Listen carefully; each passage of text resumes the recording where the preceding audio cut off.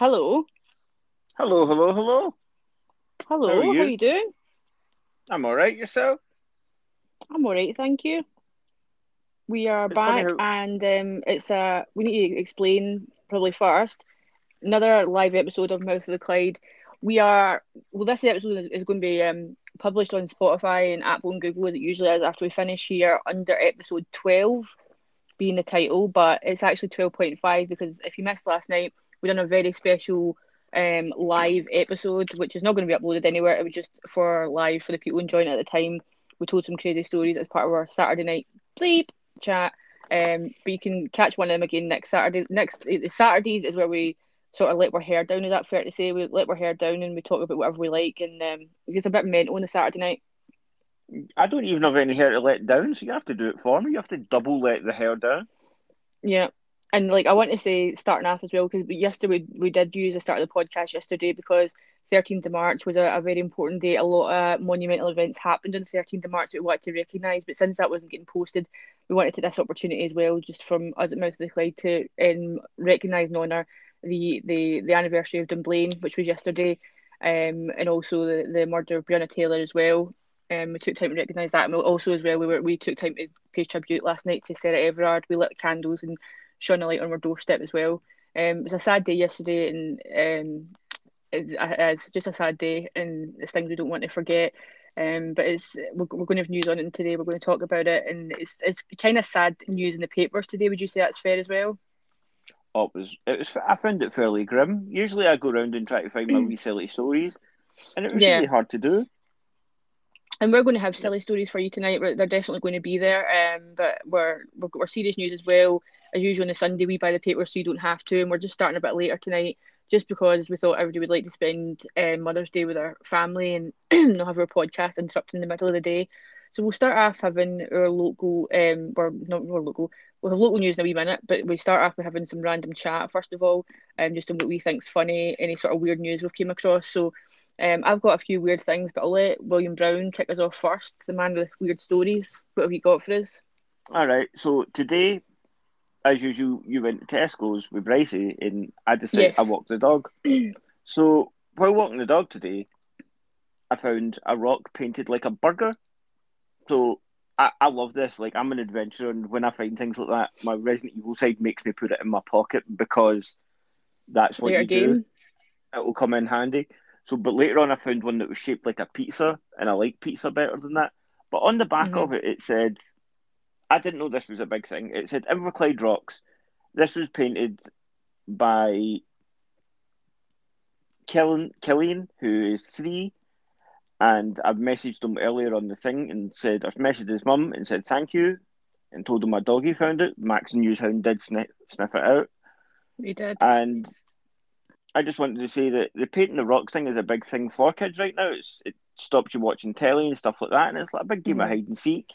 And they So do like you, encourage you on the rock as well. You're supposed to either you can take it and keep it, or you can take it and put it somewhere else. So we're going to put it up the cemetery, aren't we, for my brother who liked pizza. We're yeah, going to put it there. But see, to go on from that, I've actually got a news story that is kind of interesting. As we know, we spoke about on Mouth of the Clyde before for people to take care due to dog theft, and we're going to be speaking about that again today.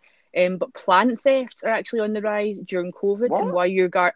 why your garden should be at risk. So apparently, what is happening is people have now got these things on their doorbell. You know, like the Amazon thing that's watching. You know, the thing that so you can record your doorbell. They're seeing that, and people are pulling up to their driveway, and they're either taking a cutting of their plants or they're fully going in and like stealing like decorations, like garden gnomes, sometimes furniture.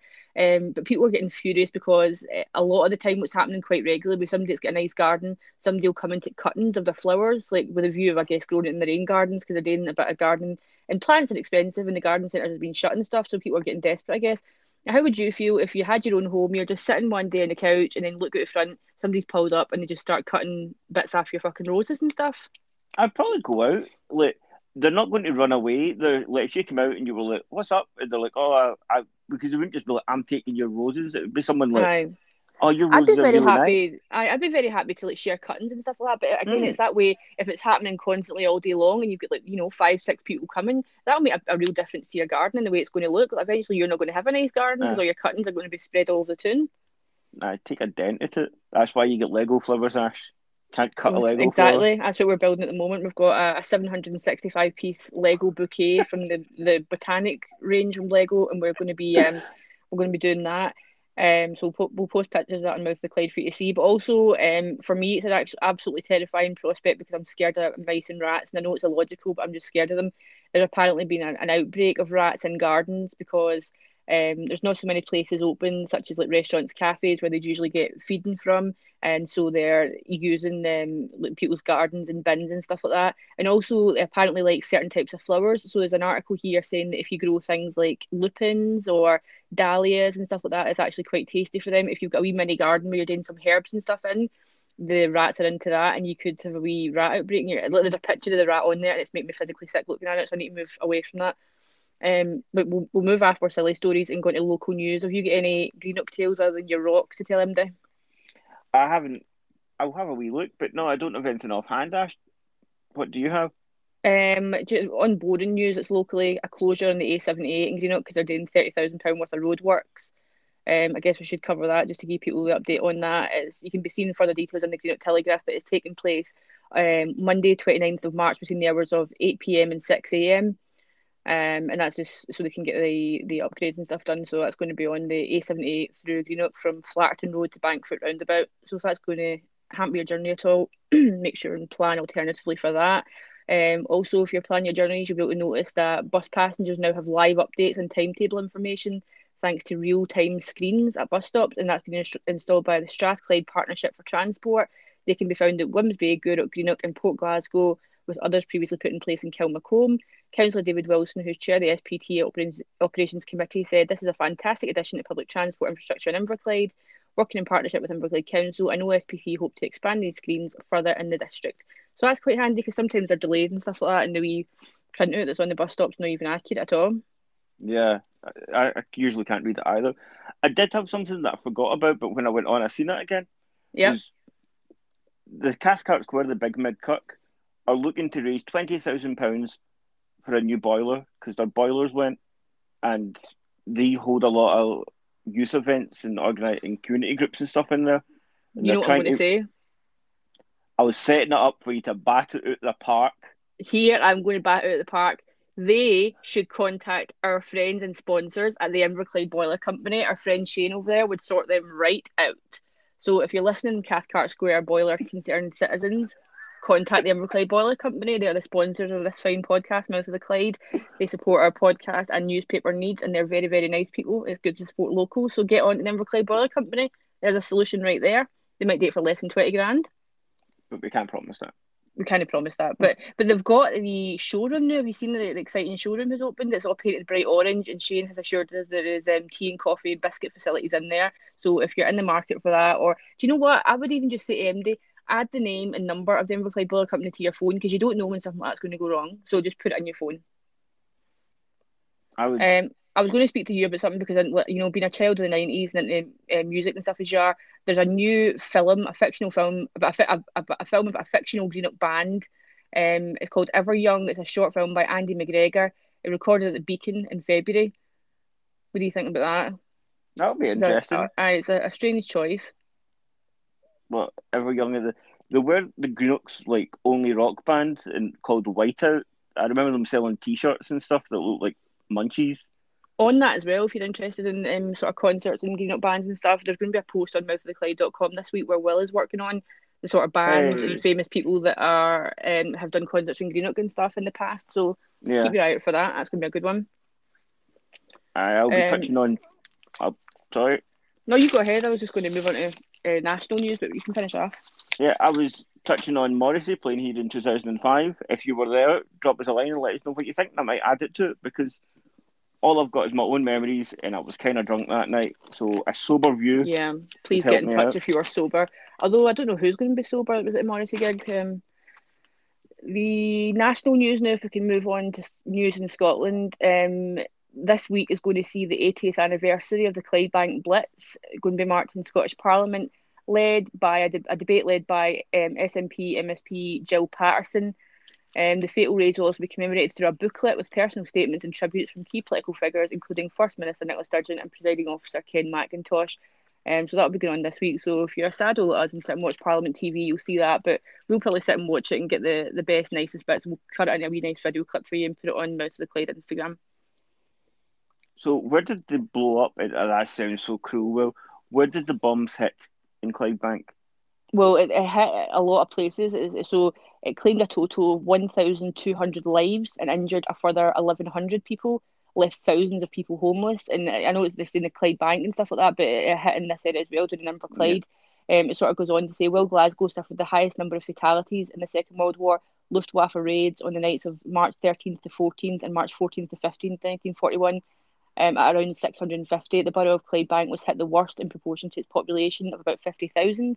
According to an official count, in 1942, the Clydebank raids killed 528 people and seriously injured 617. And there was a sewing works there, John Brown and Company shipyard as well, which maybe a bit that of family historical this to you.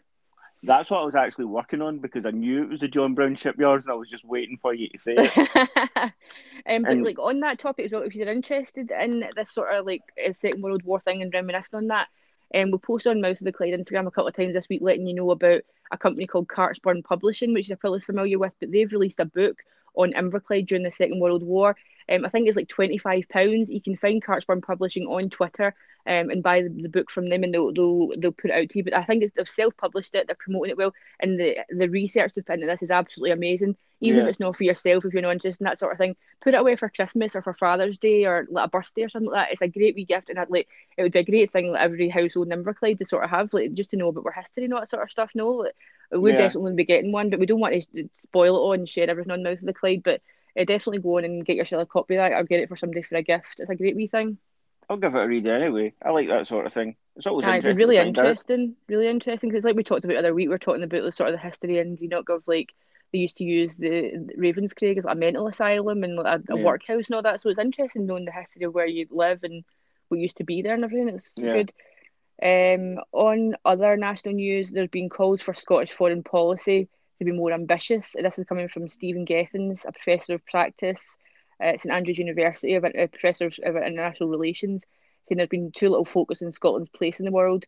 He said, I think it's because foreign policy is reserved to Westminster. There are some people who seem to think that foreign policy isn't something for Scotland, but some of the most important political and societal developments in Scottish history have been as a direct consequence of foreign policy. It is a long time ago, but informs the present. One of the first things William Wallace did after the Battle of Stirling Bridge was to write the letter of Lubeck, telling the Hanseatic League Scotland is open for business.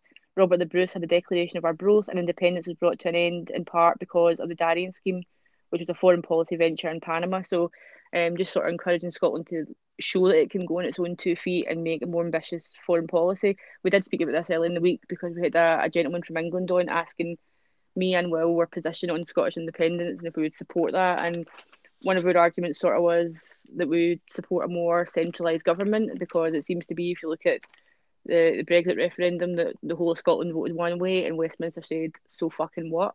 So we're not being listened to. So that was my main argument on it. I had the same argument. But I was interested there, right? Sorry to go back on something. No, Did that's you right. see did you see that Robert the Bruce had a Panama thing? So like, I was just trying to link that. All right, so for the thing, so what happened? The Darien scheme, which is a foreign Aye, policy that was venture it. in Panama, as in the country Panama. Yeah, Yeah. Well, Panama you can just read into seems. the Darien scheme. You can look into that.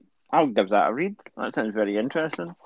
Mike Russell from the SNP has been on the back of Boris Johnson this week. Boris Johnson spoke at the Scottish Tory conference today, which was dull as dishwater. We were going to make a short clip and put it on Mouth of the Clyde for you, but as usual, he blustered and said nothing of any relevance at all. But you can find that on YouTube if you're interested. Ahead of the Tory conference, though, Michael Russell, the SNP, came out and said, so today I'm challenging Boris Johnson to make his position crystal clear. Does he accept that Scotland has a democratic right to choose independence in a post-pandemic referendum, or is his position that the people should never be allowed to choose their own future under any circumstances? In true Trump-like fashion, Boris Johnson will address Tory party members today and signal that should they lose the Holyrood election in May, then he simply won't recognise the result. But privately, the Prime Minister and his colleagues know that a Trump-like bid to deny democracy is untenable and unacceptable, which is why they're so busy in the background making plans on how to contest an independence referendum. So they're obviously concerned. There's obviously worry going on Yeah, down south. definitely. But if you just what they do is they just treat us like idiots. But nah, you can't do that. But Mm-hmm. really, they're pretty much shiting themselves through the whole thing. And also the human representation of a grasshopper, Jacob Rees-Mogg, because we Muggy, spoke muggy, about this, muggy. Moggy. We spoke about earlier in the week how he was on the Conservative Home podcast called the Mogcast. He said the SNP is a very serious force, and one should always take one's political opponent seriously. For fuck's sake. It was quizzed over how important it would be to prevent SNP majority in the forthcoming Holiday election, which would lead to great pressure, he said, on the UK government. Rees-Mogg said the polling on independence has slightly weakened, but he accepted it has been strong. Even whilst it has been strong, most people have said they don't want a referendum now, and I think there's an element of recklessness in arguing for a referendum now in the midst of a pandemic with so many things going on. And obviously, there's a risk if a party stubbornly opposes a referendum year in, year out. But I think there's considerable view in Scotland at the moment that the time is not right for a referendum. What do you guys think on that? Have you got any opinion? My view on it is obviously it's not a right time. I think the SNP know that. They don't want people in the middle of a pandemic voting for Indy, but I think the time is coming. What do you No, think? without a doubt, it is coming. It's a wobbly tooth, as I would always say. That it's Mm. going to happen at one point or another. So all they can do is just lie to them and tell them it's not going to happen until it happens, if you know what I mean. There's just continued disrespect. Like if you watch That, Westminster and you watch the PMQs and stuff like that, you see the absolute disrespect the SNP gets from all sides. People calling them the nationalists and like just absolute disrespect, laughing at them, telling them to go back to Scotland, and it's ludicrous, absolute disrespect. I don't know how they can treat people like that, knowing fine well that them people are being voted in by constituents who are watching that behaviour, and then the Tories demand some sort of respect and some sort of loyalty from voters. Like I just fucking don't.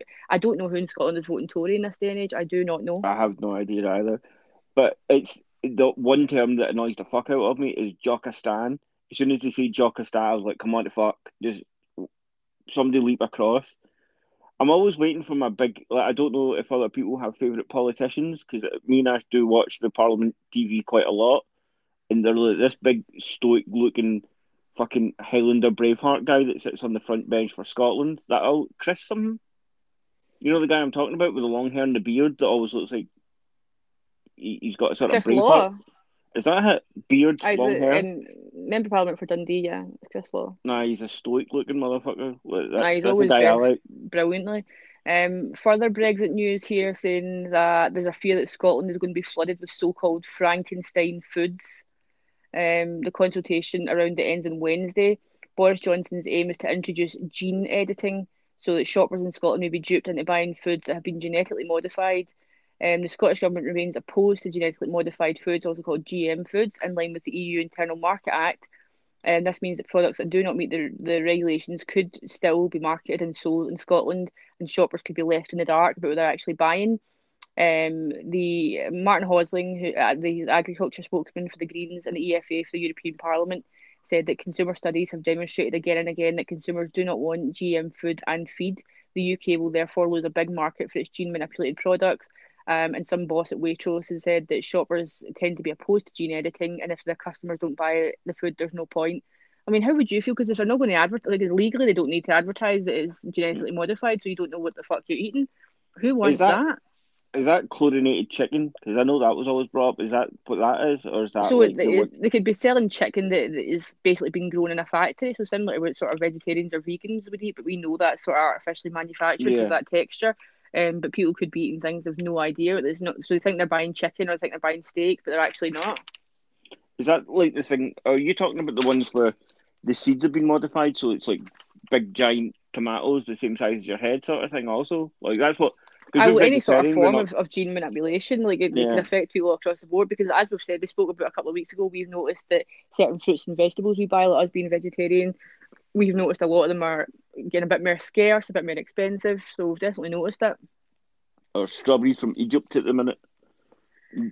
For any Inverclyde listeners listening as well, and anybody that got an interest in Trident, the UK government is expected to set out plans to increase the number of Trident nuclear warheads next week in what has been described as a highly provocative move. In Oh, cheeky. 2015, the UK's Strategic Defence Review committed to reduce the overall nuclear weapons stockpile to no more than 180, but by 2020's Whitehall sources indicated the cap may actually increase, not decrease, as they promised 2015. There's speculation, however, that the increase could be planned to persuade the US to co-fund aspects of the Trident replacement warhead in the next decade. So if you are against that, make it known. Write to whoever you need to write to, phone whoever you need to phone, and let them know we do not fucking want more nuclear warheads in Scotland or in Faslane, anywhere near it.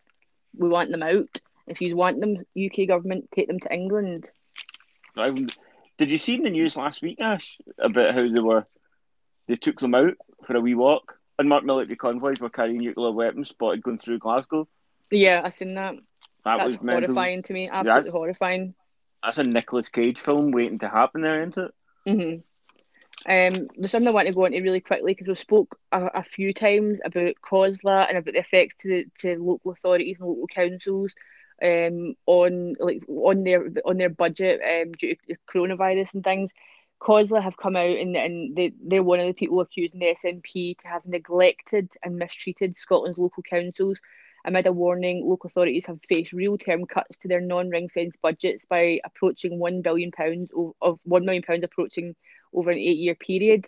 Scottish Labour's new local government spokesperson has appealed for the relationship between Holyrood and councils to be reset, and COSLA, the umbrella organisation for Scottish councils, has demanded work on a new proposed funding arrangement to be restarted as the country emerges from the pandemic. So COSLA is part of the ones that campaigned for council tax to be frozen, for additional funding to be given to local councils, and you can see a lot of stuff on their website about that. There's a whole plan that they put out to encourage local governments, but it seems as if the money's just not there. So the Scottish government have been criticised on this. What do you feel about this? Like, we spoke about how we're concerned for council tax being frozen, that this is going to sort of come back and bite us in the arse in years to come. It's not going to last forever. It's not at all, is it? It's every time that they do this, that always ends up like the things that I always like is street sweeping. Like it's just the little things like that, like where people don't think about, like our bins. It's things like arts and leisure and culture that are things that are going to be neglected. They're so busy like focusing on other things. They think these things are not important. So towns like Greenock end up with very, very few like places to go, very few resources where kids can go do art and dancing and things. And there is places you can go if you pay for it, but some people are not in that sort of way that they can pay for it. Why isn't there things available that people can go to somewhere nice and spend a day like going to, like we've got a massive rich history in this area. Like if you look away back, there's a really rich history, and we've got this tiny wee place where we can go to the museum and about our history, and most of it's not even about our history. All the upstairs are just all these fucking awful taxidermies. Mummies. Did you know? Right, this is something I'm still thinking. Greenock's actually got 3 museums. So we've got the fire engine one, and we've got the museum up by us. Then there were one. I'm not sure if it's still there, but like down by the beacon, like the big building, they had one on, because that used to be like customs and excise. I don't know if that's there anymore. I know that building was customs and excise. I don't know if that museum's there. But speaking on that, there's a plan to bring to the Scottish Thingy Museum, the Scottish National Museum. They're actually doing an exhibition on COVID. So the way when you go to that place in Glasgow, you go to where they've got a sort of wee tenement building and they've got a butcher shop and all that, and you can see how people that lived like, in the sort of 50s and stuff like that. And so they're going to have a sort of COVID special wing in that, like a sort of archive, and it's going to include like the signs that you saw up in supermarkets of toilet roll shortages, the hand sanitizing stations for people to see, the stickers that were on the ground, pictures of town centres looking sort of desolate and stuff, so future generations can remember what Scotland went through and what happened. And we thought that would happen anyway. Like, we saw the stickers getting put in our local town. We're like, oh, this is going to be remembered. This is going to be a big thing. And right enough it is. So the Scottish National Museum, soon you're going to be able to see a COVID exhibition. That's like, on that street. Is that in the Transport Museum?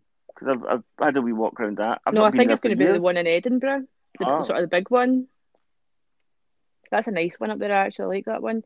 If I could talk about something else, so it's quite serious. Like after everything that happened in Grenfell a few years ago, there is apparently more than 100 Scottish high-rise towers still have the same deadly cladding despite millions in funds available. They're saying 4 years after Grenfell, they claimed the lives of around 80 people, sadly. Research by the Herald has revealed that 1 in 7 blocks of flats in Scotland overseen by local authorities have the combustible material. The Scottish Government is under criticism because they've not spent a penny of the £450 million available to them in the last year to deal with this problem. At least 85 high-rise blocks and over 130 other buildings, mainly schools, overseen by Scotland's 32 local authorities, contain high-pressure laminate, also known as HPL panels, which safety experts have raised serious concerns over. How does that make you feel that 4 years on, we've still got wee kids going to school, potentially living in as well, places that the same materials that cause Grenfell, that caused those people to die, and countless others to be displaced? As soon as they found out like that stuff, that shit should have just came straight down. Like, no matter what it cost. No matter, even if it, for just a couple of weeks, like just take it down, and we'll fucking figure out something to stick on it. Well, paper mache, just no, that would go on fire too. Just something, because look at the fucking death of that. Did we not? I know this sounds grim, but did we not watch that live? Were we not like seeing that in the news? We did. We like because we've got things that are sent to us like, as things happen, like sort of breaking news and stuff. It's like short sentences sometimes, but we had got the alert that several fire engines had been called out, and so we put on the news, and it wasn't on yet. But we sort of watched that story happening live, and it was absolutely horrific. It was absolutely tragic. That was in June 2017. That happened. I'm sure you can remember that. Absolutely tragic, and there's still people who have been displaced for that. It's absolutely horrific. But the questions have to be asked, though, if the funding is available to the government, why have they not made these changes? What's going on? It's not any of the high flats never quite. Well, it could be. It's covering 32 local authorities, so we'll definitely need to look much into that, because the study's been done by the Herald and they've not made much more clear yet, but we will definitely look into it and make you aware if any of it's affecting your local area. But it's regardless of what area in Scotland it is, and we're only sort of as strong as our weakest member, so we should all be concerned about that. The professional body that is for Scotland solicitors sent a letter to ministers from the Scottish Tenants Organisation, said that the Scottish Government was complacent, negligent and inexcusable of ministers to ignore the studies on combustible cladding and criticise the lack of spending. A spokesman for North Lanarkshire Council said, "We're aware that the new guidance from RICS has issues relating to HPL cladding, and we are currently assessing our council housing stock to identify if there are buildings which require EWS1 form to ensure we comply with the guidance. We have placed robust safety and monitoring procedures for all our buildings in line with blah, blah, blah." Bullshit. It's just, it should have been done. It should have been done by now, 4 years hence. It should have been done, but it's reprehensible. I don't know what that word is. Reprehensible. That's it. That's what it is. There's another thing here that the SNP are apparently trying to reach 2.5 million voters, a new digital leaflet campaign. So as we know, the elections are coming up on May 6th, and there's a link on the Mouth of the Clyde Instagram if you have not registered for postal votes, just to keep yourself safe so you don't have to actually visit the polling place on May 6th. The deadline for postal voting to be registered is April 6th as well.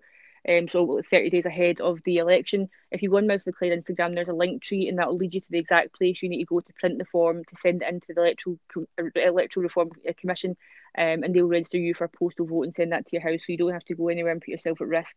But SNP members are being asked to share online campaign material with 20 other people, and then the SNP's views that'll reach 2.5 million voters of them doing this. But that's mental. I mean, would you sit and share a fucking thing with 20 people? Absolutely not. If we just got share all, I'll just hit that, and then people just get irritated at me because they don't care. Like, you have to look who you're sending it to. I have a story about that too, Ash. Oh, do you? Did you know John Swinney, if you give him £200 to go into his war chest, let's call it, he will send you a signed bottle of single malt. And he isn't the only one that's doing this sort of stuff. They're also, like, £60 or more will get you a ticket for a special SNP social event with special SNP guests. And also, Swinney will post, these will be collector's items for £30. You'll get an autographed postcard from John Swinney. Oh, that's tacky. Yeah, that is quite tacky. But he's not just the trying only to one. rip the piss out and get money before he's sacked. Just get it all in. Patrick Harvey is at £25, and he will send you an enamel badge and a copy of the Greens Manifesto signed by him. Fucking hell. What desperate times. But the other one here is Claire Ann Adamson of the SNP will give you a 5-minute, for a £5, we'll give you a Zoom call and come say hi and thank you to your face, which is quite nice. Oh, wow. See, speaking of Zoom calls, if you wouldn't mind if I sort of went off topic just for a quick minute. Go ahead. Just because this Friday we're actually going to have a very special event coming up on Mouth of the Clyde. A friend of ours, Kirsty McGregor Burns, she's a psychic medium and she's going to be speaking with me on Friday night live on stereo. We're going to put up some more information on Mouth of the Clyde Instagram throughout the week so you can find out more about Kirsty and her sort of background. We'll be asking her all about that in the podcast.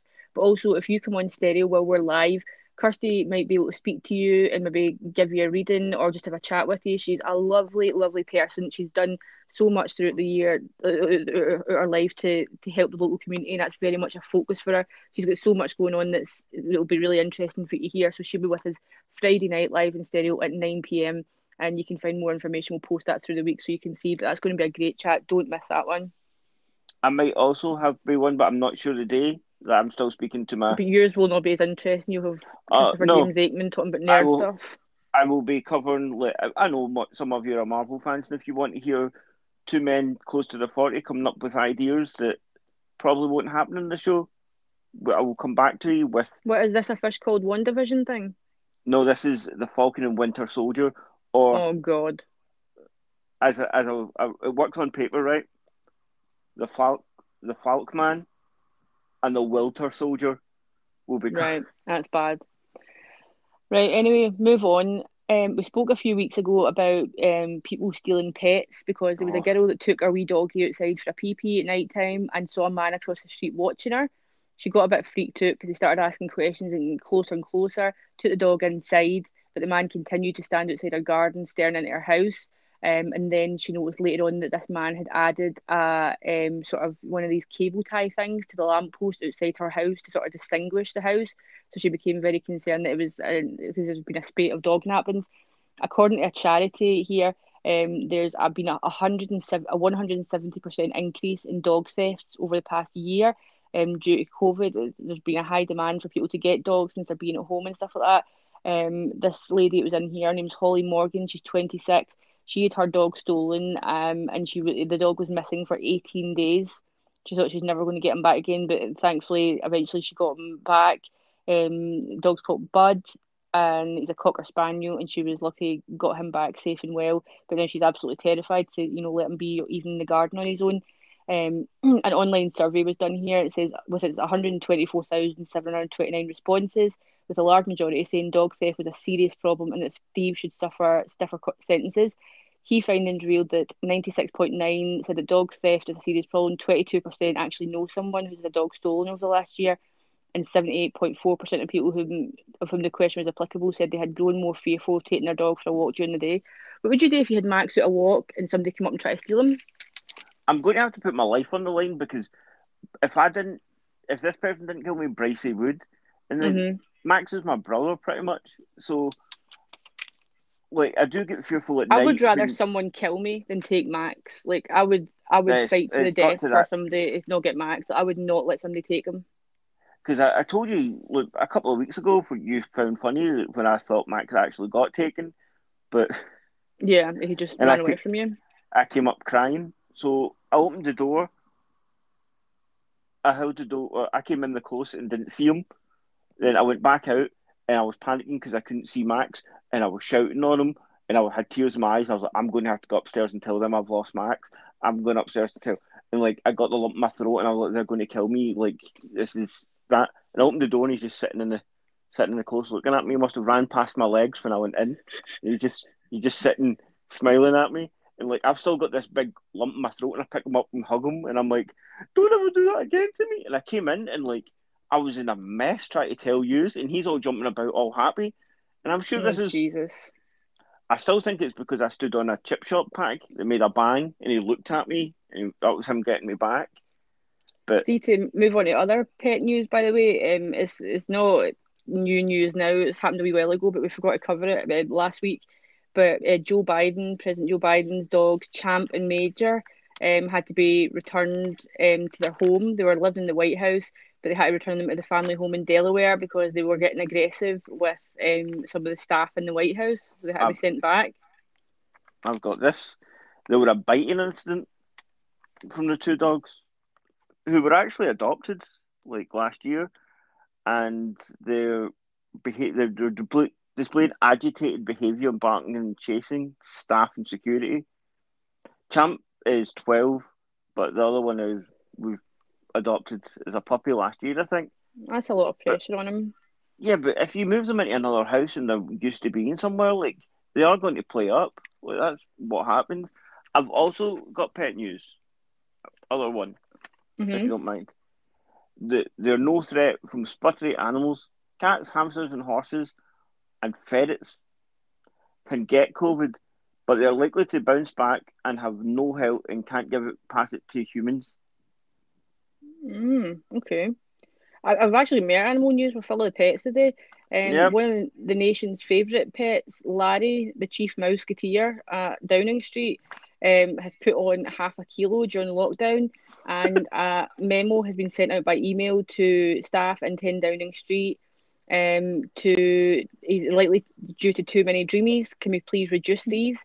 And the media has also been advised of the same thing because, as you know, the media camp out in front of Downing Street waiting for events to happen, and they just bring dreamies of their own to feed Larry because they love him and they want a bit of attention off him. So Larry's putting on a bit of weight, and so they're trying to get him to lose a bit. Poor fucking Larry. He's His got to live with photo, Boris Johnson, had to live with Theresa May. He's been yeah, through enough. Let him have a bloody dreamy. his photo, like he actually has a portrait, which is one of the funniest that he's got the Union Jack bow on and stuff. Hmm. And he has a cabinet place because he is, as you said, the chief mouser of the cabinet office. So he actually, There's another dodgy story here actually. Police Scotland are owed more than £104,000 after the collapse of a company which organised the prestigious cycling event Women's Tour of Scotland. The company was called Zeus Events. They organised a race which took place over 3 days in August 2019, but the company failed to pay a number of contractors involved in the event. They've since ceased trading, leaving a trailing debt of £694,102.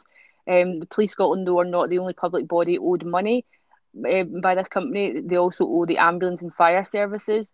And this is actually going to cost taxpayers now. They're going to be taxpayers out of pocket by £200,000 because they used these public services and didn't pay back what they owed. So that's that, absolutely shocking. that's no good, is it? And the thing is, there's no use naming Zeus Events as the company that went bankrupt. What you want to do is name and shame the fucking directors behind it, because you can bet as God made little apples that this company's just going to turn around and that whoever director of the company is going to turn around and make yet another company is what's going I to happen. just change your name and that's it. But we talked about the COVID collection that you're going to see in the National Museum of Scotland. That's going on as well. What else have you got? Have you got anything you want to put in just now Oh, before I move on? are we still on Scotland? I was sort of verging on between Scotland Well, and more national news. Yeah. Have we got a we, comment? we've got a comment. I just wanted to say, well, I come from Dubai. I've been to Scotland one time. I went to Aberdeen. I love your accent, but more importantly, I love Iron Brew, and yeah, I just love the accent. I love listening to Scottish people talk. Thank you Thank so you. much. Thanks for listening. Do you know what? Like, though, I'm like, they say it's from Dubai. Yeah. Well, Like, I want to went go no, there because I watch them. I watch these like vlogger family that are from there, and they always go out and they get like this chai tea. And apparently in Dubai, that's like a super hot thing. That's like the pure standard thing that you don't get a coffee, you get this chai tea. The way they make it looks fucking incredible. It looks so different from the way we make it here, and they say how like nice it is. So I'm desperate to get to Dubai just for the fact that I want to try this chai tea. And you would think it was weird because like drinking a hot drink in such a hot place. Like I remember when I went to Dubai, it was just to like literally change over for a flight. It was just a layover. But I walked outside the airport and my whole body covered in sweat instantly.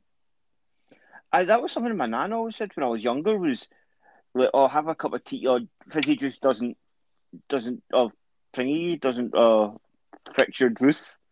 I I think it was. quench your thirst Quench your and thirst, have a cup uh, of tea. And you're like, no. speaking on your nan, by the way, see if we can just address the fact that it's Mother's Day today. I'm reading this information from the Observer, so this is going to be rules based on English people. But 1 in 4 parents in England are planning to break lockdown rules and take their children to visit grandmothers to celebrate Mother's Day today. A survey of more than 2,000 people was carried out by the Observer, of families planning to meet today, with more than a quarter of parents prepared to break COVID-19 restrictions to do so. 1 in 20 parents say they and their family will visit a vaccinated grandmother indoors. Just under a quarter of parents whose children are all of the age of 4 will also go with their family to meet grandmothers today. A further 16% of parents are planning to see their mothers without breaking rules because they're in a bubble together, and 1% plan to visit in a care home. So My mum and dad breaking the law. My mum and dad pretty much stay together now, so Yeah. we don't really have a problem with that. But I know the rest of my tribe has went over and visited my mum, and I will try to keep you safe, and that's why I didn't go see my mum. That was nice of you. Flower comment. To be honest with you, the chai tea, it's about 20p. They do it really nice, but the problem, it's really sugary, so you end up getting more thirsty after you have it by about maybe 40 minutes. You start becoming really thirsty. I would like that though. I like really sugary things. What's the sort of like popular dessert that you get in Dubai? Like, is there something, or like street food or whatever? Like, if you went out to like just for a walk or something, or went to get something to eat, like maybe we'd go to like a Chip Bay or to Greg's or something. What would you get in Dubai? What's like the thing? So you get a chai tea for a drink, but what would you get for like a snack? Also, I'm interested, where did you go in Scotland? And what was You went to Aberdeen, I said. Aberdeen? Oh, sorry. Aberdeen. So see what I wanted to talk about the like so the Sarah Everard thing, as you know, we done a memorial for her last night. The thing I wanted to talk about though is the Duchess of Cambridge, because that's all over the newspapers and big massive pictures of her going there. Why do you suppose that she done that? Because I looked at the video of it as well. She didn't have security with her, and pretty much all the people there had a mask on except for her. She said she wanted to go and privately pay tribute to Sarah, but why wouldn't she have worn a mask? To me, it kind of seems like she wanted to be seen. Pretty much what I take from it is that bad shit's going on in the royalty, so that is a photo op, and it's not going to look like good in a photo op if she's got a mask on. You need to see that face to have to know who it is, really. Yeah. Okay. Another comment, I think. Well, mostly we're influenced by, about half of our population is Asian, like Pakistanis and Indians, and, so a lot of their foods are sort of popular. But instead of like fish and chip shops, we call them cafeterias. So they do sort of, fast food like burgers, chips, hot dogs, that sort of thing. But we also have a lot of people from the Mediterranean, like Lebanon and Syria, these places. So they have something like a doner kebab, but it's not a doner kebab, but like same sort of falafels idea. and stuff, like a wrap sort of thing. I can see the people that I watch. So his name's Khalid or Khalid. I don't know if I'm pronouncing it wrong, but it's Khalid Al Amri. And him and his wife, and they've got 2 kids, and they're from Dubai. But his mum is Scottish. I think she's from like Glasgow. His dad is from Dubai, but he came over to Scotland to study and stuff, and met his mum, and they had a kid. And so his mum's like full Scottish, and so he's got a really interesting accent. It's like sort of like a half Saudi accent, a half Scottish accent. But like I love watching their family. They're so cute, and they go like traveling and stuff. They're so good. And they show everything that sort of goes on over there, like things you wouldn't think to ask, and like what it's like. And Dubai looks like such a cool place. Like they tell you about the police force and like how there's like apparently this thing in Dubai where the police force will stop you just to cheer you up, like not to give you a ticket or something like that. And, like it's like a spread happiness force or something like that. Like it's just really interesting. I find it so fascinating. I'm sure we should go to Dubai. I'm not very good abroad, but yeah, I'll take a shot. It looks very nice. Yeah, Dubai is amazing. It's just so lovely. On the COVID business, as we see, there's the sort of winding down of measures a wee bit. Epidemiologist Professor Neil Ferguson, he spoke last year and was saying how serious it was going to be, and the government didn't take it seriously. But he's now come out last week and said that he's now 80% sure the country will be a very different place in a few months. He said it's highly likely that we'll have driven COVID down to very low level of case numbers and we can begin enjoying summer. So that gives a bit of hope. But on the reverse page, it talks about the new variants in Europe. The infection rate in the EU is now at the highest level since at the beginning of February, with the spread of new variants of COVID-19 being blamed for much of the recent increase. Several countries are now set to impose a strict lockdown measures in the next few days. So Italy recorded more than 27,000 new cases, 380 deaths on Friday. From tomorrow, most of Italy will be placed under the lockdown. France as well, similar situation. They're going to be into lockdown as well. It says every 12 minutes, night and day, a Parisian is admitted to an intensive care bed. So President Macron is imposing some curfews and social restrictions. In Germany, again, they've got 12,674 new cases. That's been going up and up and up. Poland, the same. Hungary and Czech Republic, the same. So sort of across Europe, cases are increasing markedly. And we're not that far away from them. We might not be in the EU anywhere, but it's not that quick of a leap for it to get here. You're muted and I can hear you talking next door. Sorry, on the COVID thing, like, do you remember last year that the Cheltenham Festival went on? And we were all kind of like pissed off at the idea that we were wearing masks and we were pretty much in lockdown and Cheltenham went on. Well, this year we're not allowed to go to Cheltenham. Not that I mean you would go to Cheltenham anyway. But Betfred have made candles so you can experience Cheltenham in your house. So what do they smell like? The smell of, you can get a manure smell. Fuck so if you off. want that smell, you can get the smell of the bacon roll that you would buy there. You get the smell of stout. Then it's bacon sandwiches, stout, saddle leather, and grass. They burn up to 50 hours and they're vegan because they're made of soy. Or Betfred will be selling them on their site, and they want people to experience the festival from their living room. And how much are they, does it say? I think they're like a tenner for really? one of the big 50 ones, yeah. You can try and get a hold of one and we could give you it as a giveaway. Let us know if you just fancy that. We'll get you a Cheltenham candle. Try and get a hold of one, eh? What would you rather? Would you want like a bacon roll one? I think it's obvious that for this demographic whether they need the manure or the bacon roll. Please can let us know feedback and let us know what you want. I was talking to Bryce the other day, husband Brycey, about the census that's going to be going on here, and that's been talked about in the news as well. Ministers should plan to hold an emergency census in 5 years because the COVID pandemic will make this month's survey a snapshot of a strange, unrepresentative time, a leading academic has said. So there's going to be a census that I think it's the 27th of March for England and Wales. Scotland was supposed to have one this year, but they've delayed it to 2022 just because of COVID and everything that's going on. They want to just put it back a wee bit. But they're saying they should hold an emergency one in 5 years' time for 2026.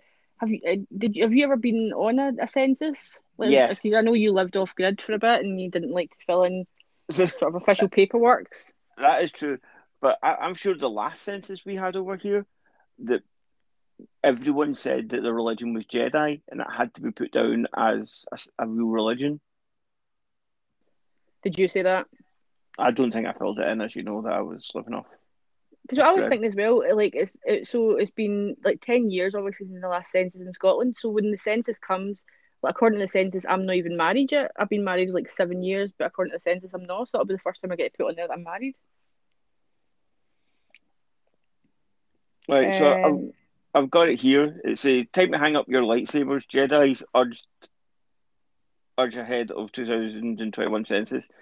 The trends people jokingly identify as Jedi is leading to an undercount of non-religious people.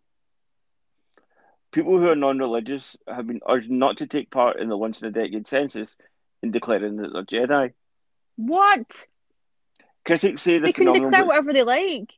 The critics are first arose in 2001, 2 decades ago, where the undercounting of non-religious people, because listen to this, 390,000 people, almost 8% of the population, listed their religion as Jedi on the 2001 census. Well, if that's what they want to do, they should be allowed to do it. The government shouldn't be fucking saying, oh, just don't participate if you're going to do that. No, I think I might say I'm Jedi now just to annoy them. That was the 7th largest religion in the last census. See if I can speak to you about something as well. I know it's going to touch your heart a lot because it's probably affected you in the past and many people in this area as well. Low-income tenants across much of Britain will be left hundreds of pounds worse off from next month due to the government quietly imposing a real terms cut in terms of housing benefit. From April, the government is freezing the amount of local housing allowance, also known as LHA, meaning tenants will receive the same amount of money as last financial year, even where rents have gone up. LHA is paid to tenants in privately rented homes, including those on universal credit. In some parts of the country, tenants are set to lose more than £1,000 a year as a result of rising rents and new benefit freeze. That is absolutely not fair. Like, we're in a totally different world than we were last year. To give them the same amount of money, like the way we were talking about with that universal credit uplift, that £20 making such a difference, keeping people alive, like keeping them, prospering and stuff like that. these like, what the government sees as small changes, it's massive to people. Oh, without a doubt, that is a big change also because they give you that money and you're meant to pay your rent. And what people were doing because before that £20 is they were just taking it from their rent, but they give you like they will give you well, with that now you have to add like say if your rent is like £300, but they will not give you 300, they will give you like 260 or 280, and you have to put that money from to show that you can pay bills also, All which right. is that's even worse, isn't it? And Yeah. now that they're taking that £20 a week off you, it's just going to get because the two things they can do, you can either ask for a special I can't remember what it's called, but you can get them to pay it straight to your rent office, or you can get it in hand. But I'd never trusted myself because I knew if I got the money, I would be like, all right, I'll pay it back, and I'll end up Yeah. spending all my rent money, and then so I was best getting them to pay it straight to But when you're broke and you've got kids to feed or school uniforms to buy or whatever, when you've got that bit of money sitting there, you sort of think I could understand why they would think, oh, I'm going to buy those things because they're prioritising that and think, oh, I'm a bit short on the rent, but I need to buy these things because it's tough. Sometimes you just need a wee something to keep you going. Like and they shouldn't even be in that position. No, But it's stunning, absolutely stunning. So you go back to religion we were talking about before. If I can talk to you about a Buddhist sanctuary in Scotland, are you aware of this? I didn't know that. Well, where? Nestled in the village of Eskdale Muir in Dumfries and Galloway, between wet moorlands, farmland, and Neolithic stone circles, is the largest Buddhist temple in Western Europe. Sam Yi Ling, home to about 60 monks, nuns, and volunteers, and visited by thousands of people each year, was established in 1967 and has welcomed famous names including Billy Connolly, Richard Gere, and David Bowie. And so people sort of spend time there, but it's the largest Buddhist temple in Western Europe, which is really interesting. It's in Scotland. I had no idea it was there. There's Never pictures of heard it. of it. It looks lovely. It's called Eskdale Muir, ESKDALEMUIR. So have a look at that and you'll see that. There's a wee happy monk, man. It's super cute. So I guess look, we wanted to do like if we can this year because we've done it a couple of years where we go on random adventures and see that. Like last year was called off, as you know, for things. But Yeah. this year, do you want? I would like to go see that, and I'd like to go see. I think you've told me about it. The church that was in that Tom Hanks book, the Thingy Brown book. Aye. What do You know, it'd be interesting is to take Max the Newshound with it because last episodes were sort of bred for that purpose to live Oh in yeah, monasteries with monks. So it'd be interesting to take Max the Newshound and see if he got any sort of flashbacks from his heritage because he's a Kennel Club registered pup. He's a pure breed. yeah.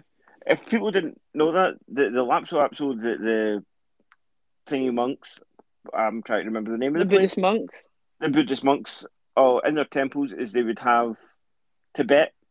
They Mm-hmm. would have one of his little dogs and the Tibetan Mastiff. So he would hear everything and he would be going around sniffing and looking. Then the big Mastiff, who he's meant to get on really well with, would be the one that would tear people apart. So he would be like the Well, it wee. makes sense though because when you look at Max the Newshound and his relationship with his BFF Marley, like Yeah, that's what happens. Marley raises the alarm and like hears everything, and Max goes in and warns everybody. So he does go on with big dogs. yeah, he does. You weren't there at that time that the Spaniel just wanted to come over and stiff stiff Max, and Marley almost sent it to the moon. Yeah. There was a Before time where I the, was walking through the Battery Park and I had a tennis ball in my hand that I was planning to throw for the dogs. And another wee dog came up behind me and was overexcited and sort of jumped up to my hand and grabbed the ball. But in the meantime, like bit my hand accidentally though. It didn't hurt, but it was a wee bit, but it didn't mean nip. to do it. It was just, I was a wee nip. It was overexcited and stuff like that. But Marley went absolutely fucking nuts. And like, I thought he was going to kill this wee dog because it bit my hand. Because I just sort of reflexively just went, ow! And Marley just went crazy. He was Right. not having it. A very protective dog. He's very protective dog. But see now that since we're going live, we have now passed the 9 o'clock sort of a watershed time. Can I speak to you about an adult topic? Go the adult topic. Let's see. If you've got What we got. if any children under 18s are listening, please tune out now. But if I can speak to you about strip clubs, gender equality activists hail Bristol Council's vote on ban for strip clubs. Bristol is set to become the biggest city in the country to ban lap dancing clubs in a move campaigners claim will help undermine the sexist cultural norms that lead to violence against women. The City Council's licensing committee last week voted to consult on proposals to introduce a nil cap for sexual entertainment venues. Bristol currently has 2 lap dancing clubs. Margaret Hickman, who is the leader of the council's ruling Labour group, said evidence suggested that sexual entertainment venues were linked to violence against women. We can't ignore the fact that casual street harassment of women and domestic homicide are one of the biggest social issues that Bristol has to deal with. So, like, sort of on the back of everything that happened, sadly, with Sarah Everard and things, like, do you think that's a fair point and a good thing? They're throwing a baby with the bathwater there. A lot of students and things make money from that, and they should just buck up their security and buck up with that. Like, in that, if you lay a hand on, not even like, I mean, in a hit way, like if you lay a hand, like touch their bum or even touch their arm, a big security man will ask you what you're doing and promptly show you the door. Like, the place is watched. Aye, but I think the view of it is that people that attend strip clubs and stuff, it then promotes that sort of idea that it's fine to sort of catcall women on the streets, or as we were talking about last night, we spoke about how attending concerts before, we've had people like touching their bum, like people putting their hands upside my t-shirt and stuff like that. That sort of thing encourages that sort of idea that that's fine to treat women that way. And so probably for that point of view, you would sort of agree, would you, that it's a good thing? Oh, the idea of stopping it for that, like, is breeding that behaviour, but it's those people are breeding that behaviour to begin with. Like, those people should just be slapped about to be, like, it's nonsense. The whole idea, like, you think you can get away with that sort of stuff. Did we talk about, like, I've been grabbed at things like that too. Like, and it's nasty. Like, you just don't know what to do with it. Like, you feel you're in the wrong, which is weird. Right, it's a weird thing. We're going to have to draw us to a close now, I'm afraid, because we have to get on and get business done. But we're going to be coming back. We'll have another podcast on Wednesday to give you a sort of midweek update of the news. In the meantime, you can find us at Mouth of the Clyde on Instagram. And as we said before, please join us Friday night at 9 o'clock. We're going to have a very special guest, Kirsty McGregor Burns. I don't know, it's not Burns McGregor. Hold on, let me just check. I don't want to get her name wrong. Kirsty McGregor Burns. Sorry, I thought I'd got it the wrong way. Kirsty McGregor Burns, psychic medium, is going to be joining us on Friday night, and you can speak to her live on stereo at 9 p.m. Friday the 19th. Until such a time, we'll speak to you on Mouth of the Clyde. If you've got any contributions, send it in. And once again, thank you so much to Inverclyde Boiler Company for sponsoring the podcast. Thanks everyone for contributing and chatting to us. We love chatting to you. It's so fun. It's always fun. Yep, and keep an eye on the website because Will's going to have a good article up this week about concerts and stuff in Chinook, so you don't want to miss that. And we'll chat to you on Wednesday night. All right. We'll see you later. Have a good one. Bye. Bye-bye. Bye.